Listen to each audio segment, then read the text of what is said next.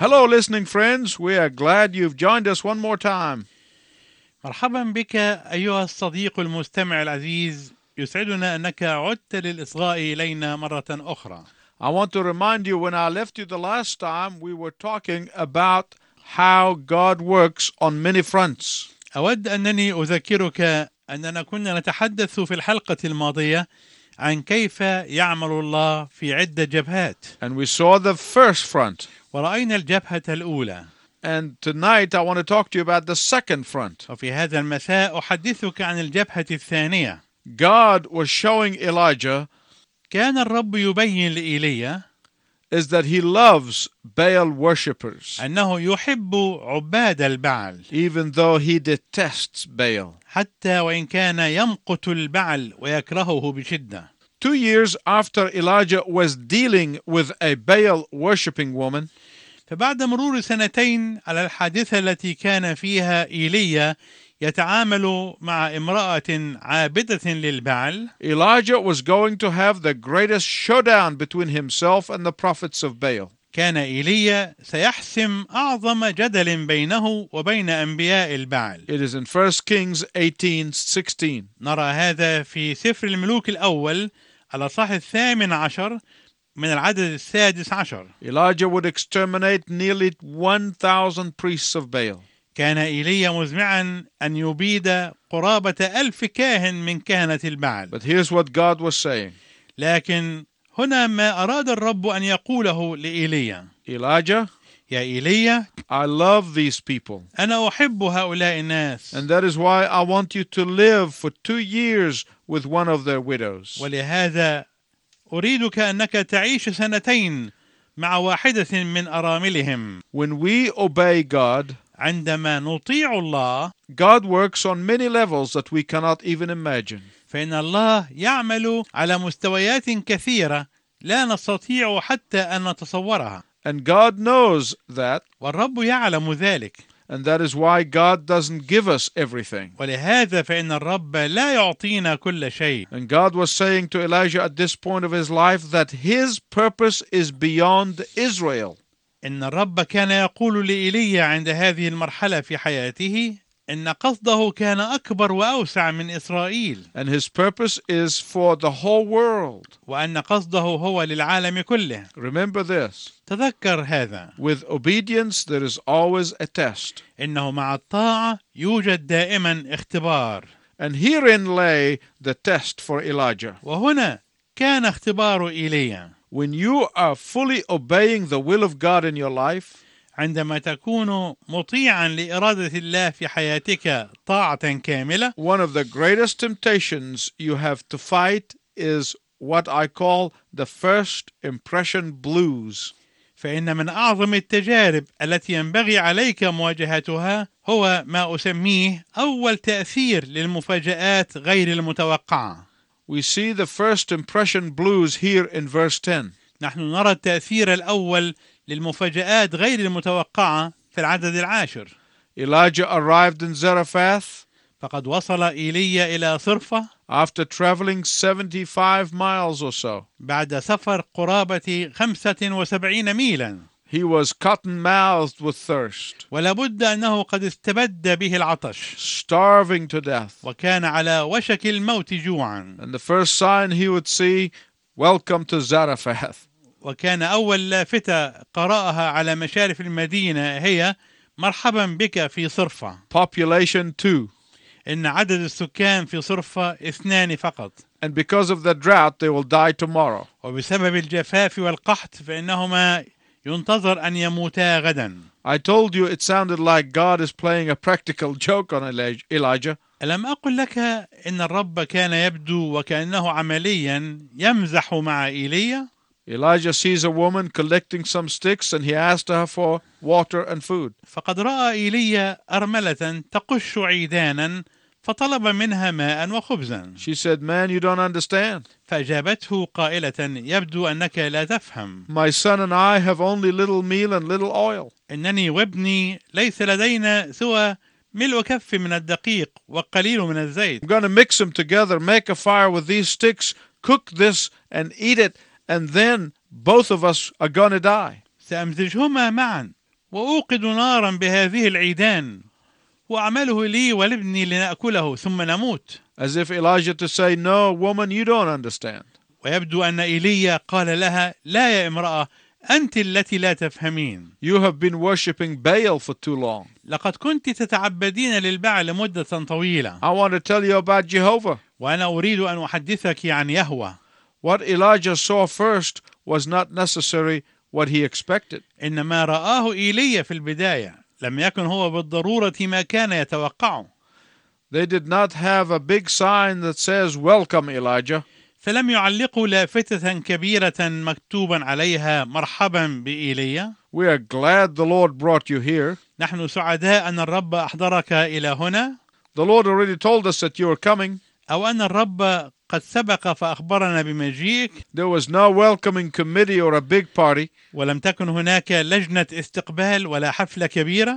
Elijah would really have felt good if this has been the case. ولا شك أن إيليا كان سيشعر حقيقة بارتياح لو أن مثل هذا حدث. But instead there was always the first impression blues when you obey God. بدلا من ذلك هناك دائما أول انطباع بالمفاجآت غير المتوقعة عندما نطيع الله. Thank God Elijah did not stay in that first impression blues. لكن نشكر الله لأن إيليا لم يبقى طويلا في الانطباعات الأولى لهذه المفاجآت غير المتوقعة. He went beyond those first impression blues. بل إنه تجاوز تلك الانطباعات الأولى للمفاجآت غير المتوقعة. He went beyond that which was impossible. لقد تجاوز ما كان يبدو مستحيلا. And he risked faith in God's word alone. وغامر بالإيمان مستندا على كلمة الرب وحدها. Please listen to me carefully. I want to tell you something important. من فضلك انصت إلي جيدا أيها المستمع الكريم. أود أن أقول لك شيئا مهما جدا. Until you are willing to risk everything in trusting of God's provision, ما لم تكن مستعدا أن تغامر بكل شيء واثقا في رعاية الله لك, you have not learned to live by faith. فإنك لا تكون قد تعلمت الحياة بالإيمان. If everything in your life is calculated and comfortable and safe, إذا كان كل شيء في حياتك محسوبا ومريحا وآمنا, you have not learned what it is to live by faith. فإنك لا تكون قد تعلمت الحياة بالإيمان. Listen to what Elijah told this Baal worshipping widow. استمع إلى ما قاله إيليا لتلك الأرملة عابدة البعل. Before you bake that last cake for you and your son, bake one for me. اعملي لي منها كعكة صغيرة أولا واخرجي بها إلي ثم اعملي لك ولابنك أخيرا. What was Elijah saying? ماذا كان إيليا يقصد بقوله هذا؟ Was he being selfish? أكان أنانيا محبا لذاته؟ Was he being self-centered? أكانت ذاته هي مركز تفكيره؟ No. لا. He was saying, إنه كان يقول لها: bake God the cake first. اعملي كعكة لله أولا. Risk all for God of heaven first. أي غامري بكل ما عندك لأجل إله السماوات أولا. Trust in my Jehovah God first. ثقي في يهوه إلهي أولا. Because my God delivers on his promises. لأن إلهي يتمم ويحقق مواعيده. Probably this widow trusted Baal. ربما كانت هذه الأرملة تثق في البعل. She probably called upon Baal. ربما كانت تنادي البعل وتطلب منه. She probably sought Baal with all of her heart. ربما كانت تبحث عن البعل من كل قلبها. But Baal failed her. ولكن البعل لم يحقق انتظاراتها. Baal let her down. لقد خذلها البعل. And now she was ready to believe in the God of heaven and earth. وكانت الآن مستعدة أن تؤمن بإله السماء والأرض. Those who trust in the gods of mammon will be disappointed. إن أولئك الذين يثقون في آلهة الجشع والثراء ستخيب آمالهم. Those who trust in materialism will end up in misery. إن أولئك الذين يثقون في المادية سيكون مصيرهم البؤس والتعاسة. Those who believe the lie that money and prestige and possessions will make them happy will find themselves in an emotional wreck.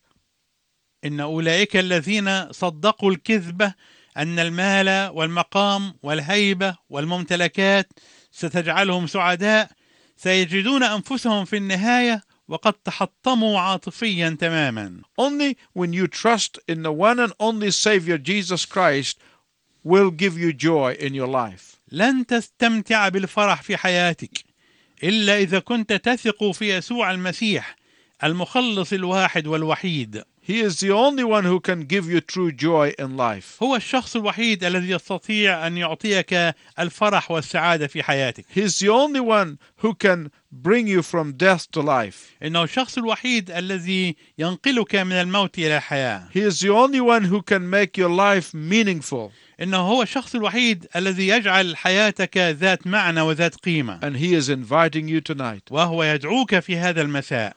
Let's look back at the woman. دعنا نعود مرة أخرى إلى تلك المرأة الأرملة. And see what she was experiencing. لنرى ما اختبرته هذه المرأة. Elijah had already experienced God when he left Gilead. كان إيليا قد سبق فاختبر الرب عندما ترك جلعاد. Elijah had already experienced God when he left Ahab's palace and went to the Kerith Brook. كان إيليا قد اختبر الرب عندما ترك قصر الملك وذهب إلى نهر كريث. Elijah had already experienced God when the ravens were bringing him bread and meat in the morning and bread and meat at night. لقد سبق إيليا أن اختبر الرب عندما كانت الغربان تأتي إليه بخبز ولحم صباحا وبخبز ولحم مساء.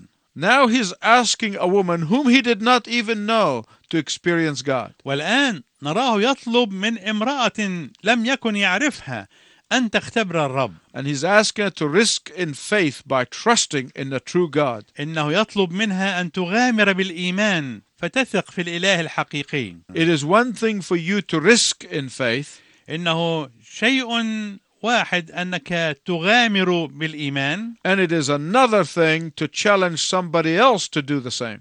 وهو شيء آخر مختلف تماما أنك تحث شخصا آخر أن يفعل ذلك. Do you know why Elijah was able to do that? هل تعلم كيف استطاع إيليا أن يعمل ذلك؟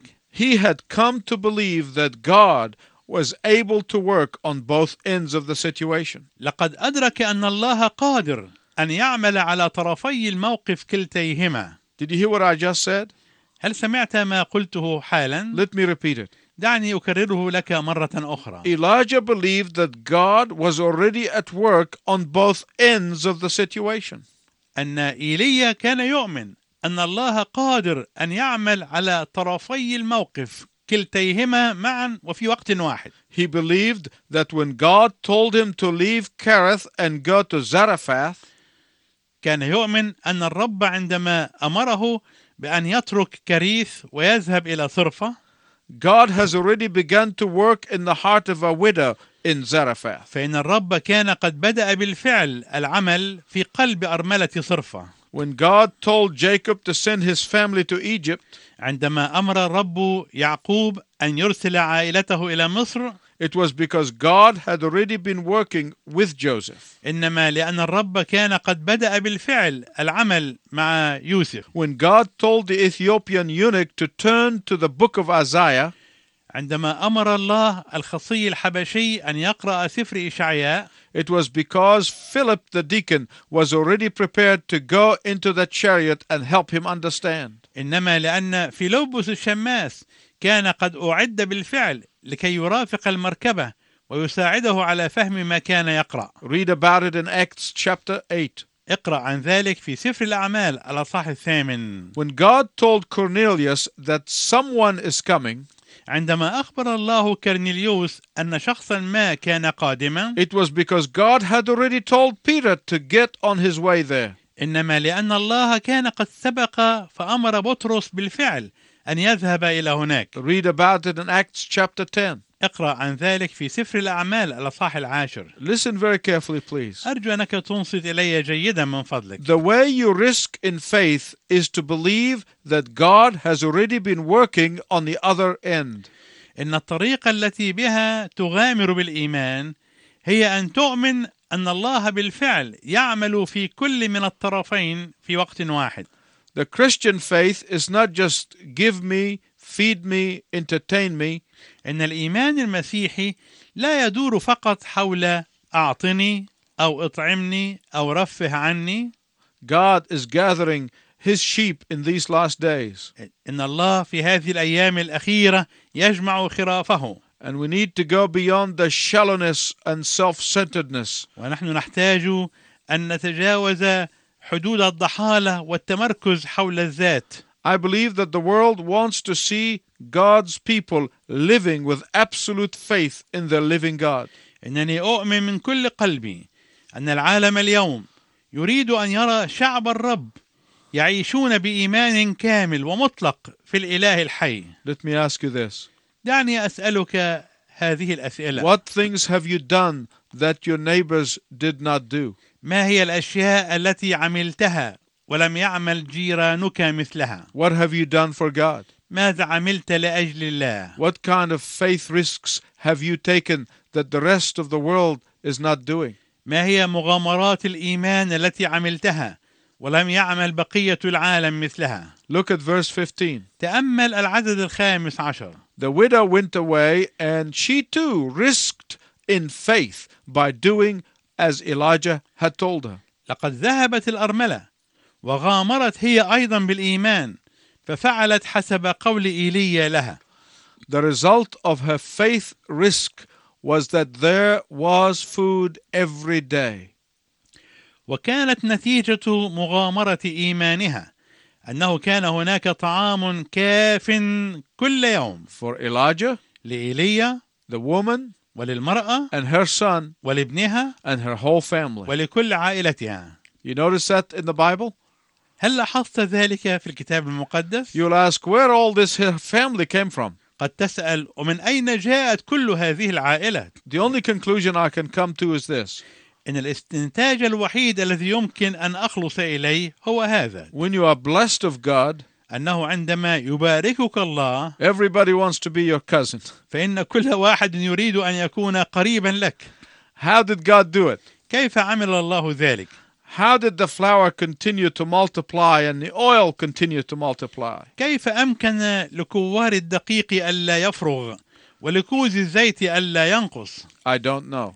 إنني لا أعرف. The Bible doesn't tell us. فإن الكتاب المقدس لا يخبرنا عن ذلك. But the God who said, "Let there be light," and there was light, لكن الله الذي قال ليكن نور فكان نور. he can speak to the cruse of oil and say, "Let there be oil," and there was oil. كان في وسعه أن يقول لكوز الزيت ليكن زيت فكان زيت. Little plus God equals much. إن القليل مع الله يساوي الكثير. It's true there wasn't much variety of food. صحيح أنه لم تكن هناك تشكيلة متنوعة من الطعام. Every day was biscuits with oil and oil with biscuits. فكان الطعام في كل يوم عبارة عن كعك مع الزيت أو زيت مع الكعك. God did not guarantee to give us everything we desire or want. إن الله لم يعدنا بأنه يضمن أن يعطينا كل ما نرغبه أو نريده. But he did guarantee to give us everything we need. لكنه وعدنا أن يضمن أن يعطينا كل شيء نحتاج إليه. Paul did not say to the Philippians, "My God will supply everything that you want." إن بولس لم يقل لأهل فيليبي فيملأ إلهي كل شيء تريدونه. No. لا. Paul said, "My God will meet all your needs according to his glorious riches in Christ Jesus." ولكن بولس قال سيملأ إلهي كل احتياجكم بحسب غناه في المجد في المسيح يسوع. Read about it in Philippians 4:19. اقرأ عن ذلك في الرسالة لأهل فيليبي الأصحاح 4 والعدد 19. I want to bring this message to conclusion. أود أنني أختتم هذه الحلقة بهذه الكلمات. I want to conclude with a story. أود أنني أختتمها بقصة سمعتها. I pray that God will imprint the message on your heart tonight. وأنني أصلي أن الرب يدمغ هذه الرسالة عن طريق هذه القصة ويبصمها في قلبك. There was a little boy who was standing on the sidewalk in the middle of a block. كان هناك طفل صغير يقف على جانب ممشى في وسط عمارة كبيرة. He was obviously waiting for something. من الواضح أنه كان هناك ينتظر شيئا ما. An older man approached him and asked him, "What is he waiting for?" فاقترب منه رجل متقدم في السن وسأله عما كان ينتظره. The little boy confidently told the older man that he was waiting for the bus. فأجاب الولد الصغير مطمئنا قائلا إنه كان ينتظر الأتوبيس. The man laughed at the boy and said to him, فضحك الرجل على الولد الصغير وقال: the bus stop is in the next block. إن المحطة التي يقف عندها الأتوبيس موجودة في العمارة التالية. The boy acknowledged that fact and then he insisted that the bus will stop right here. واعترف الولد بأنه يعرف تلك الحقيقة، ولكنه أصر على أن الأتوبيس سيتوقف خصيصا لأجله حيث كان هو واقفا. The older man became annoyed at what he thought was insolence. وتضايق الرجل المسن وظن أن الولد يسخر منه بوقاحة. He raised his voice and told the boy, فرفع الرجل صوته وقال للولد: you had better start walking if you want to catch that bus. إذا كنت تريد أن تركب الأتوبيس فمن الأفضل لك أن تترك هذا المكان فورا وتمشي إلى هناك. But the boy turned down his suggestion and said that he would continue to wait where he was. لكن الولد تغاضى عن هذا الاقتراح وأجاب بأدب أنه سيستمر في البقاء في المكان الذي كان واقفا فيه. And the man fumed at the boy and then he walked off. وغضب الرجل من الولد لكنه تركه ومضى. Before the man could get too far, ولكن قبل أن يذهب الرجل بعيدا he heard the screeching of the brakes and behold, the bus stopped for the young boy. سمع صوت الفرامل الشديد وإذا بالأتوبيس يقف حيث كان الولد الصغير. The bus door opened and the youngster started to board the bus. وانفتح باب الأتوبيس وبدأ الولد الصغير الركوب فيه. Just before he did, لكنه قبل أن يفعل ذلك he turned toward the man down the street and yelled, التفت نحو الرجل في الشارع وصاح قائلا: hey mister, يا أستاذ، my dad is the bus driver. إن أبي هو سائق الأتوبيس.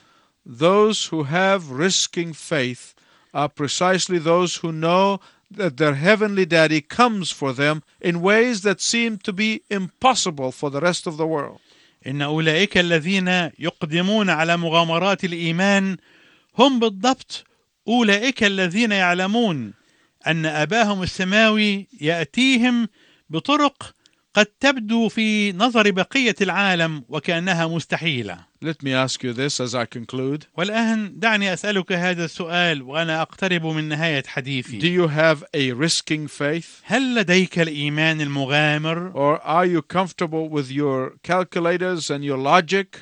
أم أنك قانع بآلاتك الحاسبة وبمنطقك؟ Or are you living only in the realm of the possible? أو أن حياتك تتواجد فقط في المجالات التي تبدو مستحيلة؟ Has God been telling you to trust Him fully, completely, and you are holding back? هل تشعر أن الرب يطلب منك أن تثق فيه كلية وتماما ومع ذلك أنت تحجم وتتردد؟ Has God been asking you to walk in faith and you are digging your heels? هل تشعر أن الرب يدعوك أن تغامر بالإيمان ومع ذلك فأنت تتردد؟ If God is calling you to take a risking faith, I urge you to respond to Him. إذا كان الله يطلب منك أن تقدم على الإيمان المغامر فإني أحثك على التجاوب معه. This is the secret of blessing and the secret of power. فهذا هو سر البركة وسر القوة. If you're a person who do not know Jesus Christ as your personal Savior, إذا كنت لم تتعرف بعد بشخص الرب يسوع باعتباره المخلص الشخصي لك، your risking faith is to come and to trust Him with your life. فإن عليك أنك تغامر بالإيمان وتتقبله تماما. Trust Him that He is the Savior of your life. ثق فيه بأنه هو المخلص لحياتك. There is no other way.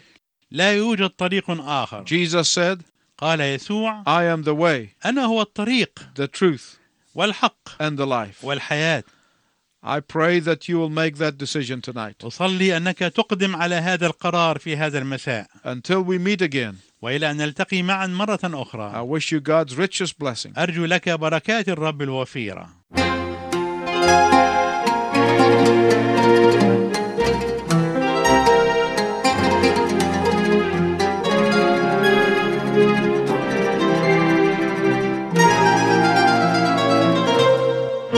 كامل الجمال أشرق كوكب الصبح المنير وفتى كالأرز يبدو، سيد الكون القدير، ذا حبيبي وخليلي بين جمع معلم، حلقه أحلى حلاوة والجمال قائم، ذا حبيبي وخليلي بين جمع معلم، حلقه أحلى حلاوة والجمال قائم، فهو كالتفاح بين كل أشجار الوعور، نرجس شارون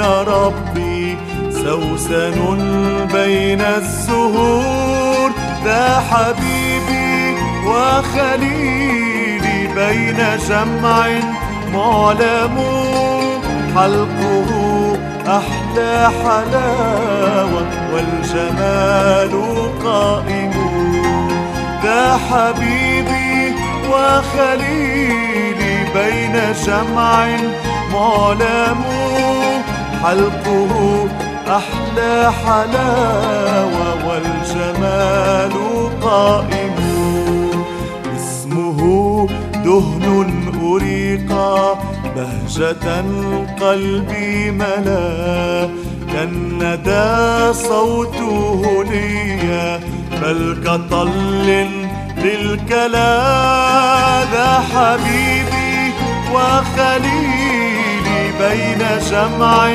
معلم، حلقه أحلى حلاوة والجمال قائم، ذا حبيبي وخليلي بين جمع معلم، حلقه أحلى حلاوة والجمال قائم.